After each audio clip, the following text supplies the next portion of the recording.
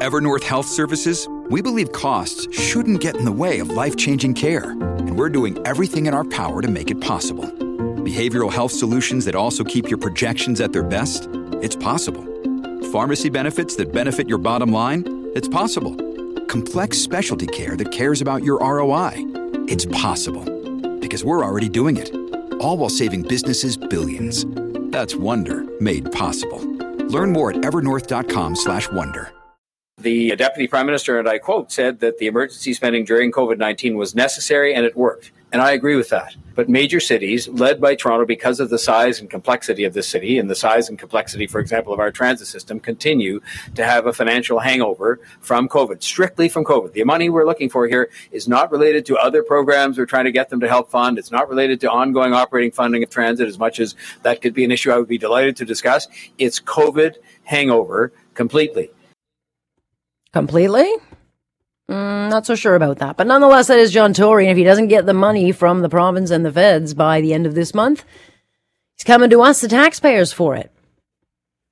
And that's the bottom line. And he's always said, look, I won't raise taxes, residential taxes above the rate of inflation. Well, has he seen inflation lately?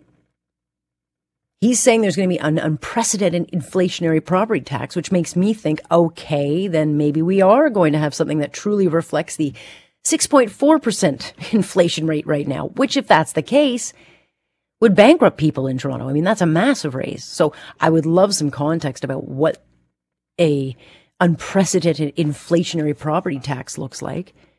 But nonetheless, it would have also been nice to talk about this during the election. David Ryder is Toronto's Star City Hall Bureau Chief. He is the one who's going to hopefully get the fine print on this one for us. Thank you. Hey there. I listened to his announcement yesterday. I'm like, a massive and unprecedented inflationary property tax? I mean, there's marginal property taxes, but what is he talking about? Is this saber rattling, or is he actually going to go through with a huge tax? I think probably saber rattling. I mean, he's kind of trying to thread a needle two ways, because he's saying, I mean, not that long ago, he was reelected on October 24th, promising to keep a lid on taxes and a below inflation tax hike for 2023. Now, short time later, he's saying, okay, these other governments, you have to come and bail out our budget, or these are the things on the table. I think it is saber rattling. I think a tax hike, if the other governments don't come through at all and Toronto doesn't find some other revenue source or somehow figure out how to balance the budget for next year, which it legally has to do, it can't run an operating deficit. I think their own money has to come from somewhere. I think the one thing that is more likely, and the mayor referenced it at the event yesterday I was at that you played the tape from, is there's kind of two budgets. There's the operating budget, which is, how to keep libraries going and all the kind of services. And then there's the capital budget, which is the sewers and roads and bridges and all that kind of stuff. He said it's more likely that we would delay a lot of construction projects and save the money that way. But that's not good either, because their infrastructure needs replacing. Well, not just that. I mean, he had to have seen the StatsCan report from earlier this year warning, we've got 6 to 7 million people coming to Toronto, and we are already years behind in building stuff to get the infrastructure in place for these people. We've now increased immigration. They're going to come to places like Toronto. We can't keep putting off these things. I mean, as you see, driving around the city of Toronto, now we're trying to cram a whole bunch of construction. You can't get around anywhere. And yet we haven't even still had the roads fixed because they already canceled that from last year.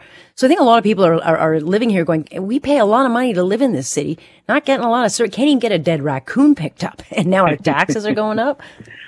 Yeah, there's also the stuff you can't see, which is the sewer system, which the mayor referenced yesterday. I don't want to know what that looks like, if this is what our streets look like. There are active sewer pipes in Toronto that are more than 100 years old, and I'm told there are still a couple that are actually made of wood. So doesn't surprise me. And you don't want sewers breaking because, there's unpleasant stuff going through them.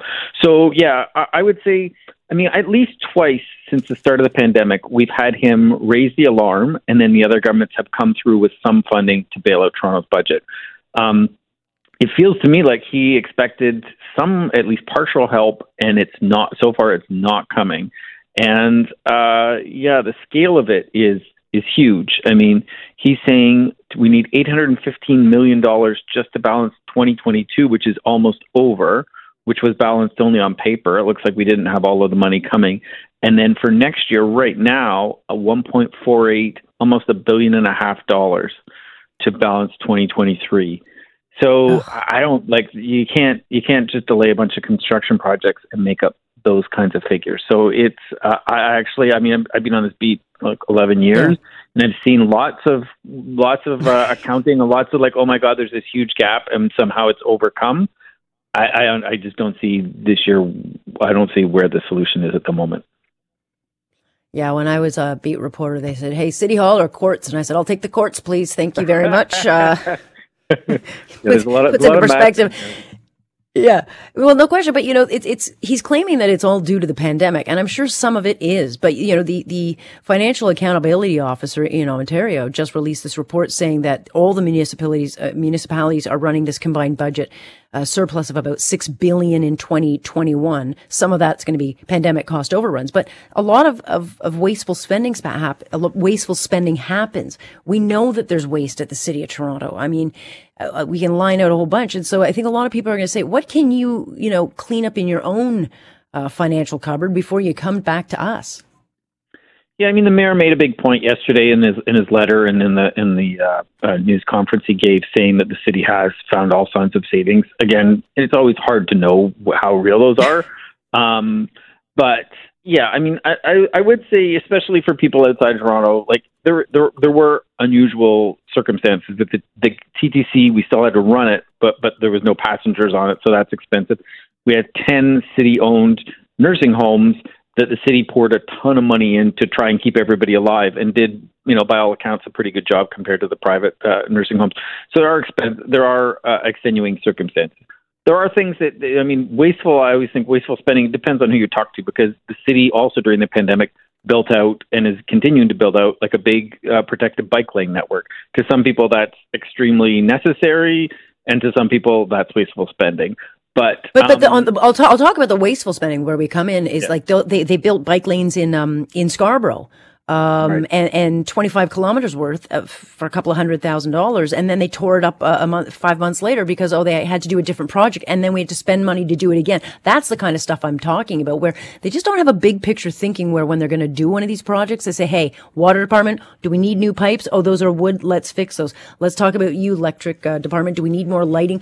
Get it all done at the same time. But we waste a lot of time and money doing projects over and over and over again, because I don't think they talk department to department. Well, I've been doing enough news conferences where Mayor Tory says he's done everything he can to fix that problem, and that there definitely in the past had not been a lack of cooperation, but we still see the issue happening. So again, I don't know if that's silos or the provinces are playing ball, the utilities aren't playing ball, but you're right, you still see that happen.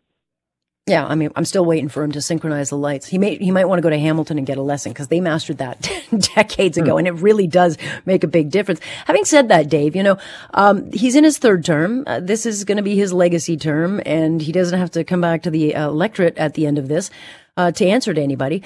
But would it be fair to say that he lied? This wasn't brought up in the election, but is he lying? Did he lie? That's a tough one. I'm a beat reporter, not a columnist, so I try to not venture an opinion, and that feels my gut twinges a little bit. I guess. Will it be okay? I'll correct it. Will it be seen as a lie? Yeah, I mean, I think I was in an editorial board at the Toronto Star building, October 20th or something, and we pushed him and said, how can the city balance the budget? Are you going to introduce new revenue tools? And we talked about the tolling the Don Valley Parkway, or there's been all kinds of things that were coming, proposed and rejected. And he basically kind of waved it all away and said, no, we'll figure it out. And then a month later, all of a sudden the sky is falling. I would say he should have, this is not going to be, probably not make you happy, but I'm going to say he should have been more forthcoming before the election. I don't think at the end of the day, I think he would have got elected either way. The polls wouldn't have swung wildly if he had said, we're really in a big fiscal hole and something's got to give. But yeah, looking back at it, I wondered in that, but we kept pushing him well, what's going to change? You're in a major, major problem. And he didn't seem to be so worried, and now all of a sudden he is extremely worried. Well, you're very polite about it, and I understand why you can't say it. But I will say, sounds like he lied, because I can't say that. Nonetheless, stay tuned, and I guess you're going to be the one parsing out the dollars and cents of this, so we'll see what happens with the saber rattling, because I know the provincial government has a budget update coming, I think, November 14th, and that will be the storyteller for this. So appreciate it. Yep, my calculator's ready. I might break. That's Dave Ryder, who you can read in the Toronto Star. He is the City Hall bureau chief. That is a gig. I would drive me nuts. Just drive me nuts. It's a tough beat. Courts are tough. Don't get me wrong. That's a very tough beat. But yeah, City Hall is just like you get yourself run in circles all over the place.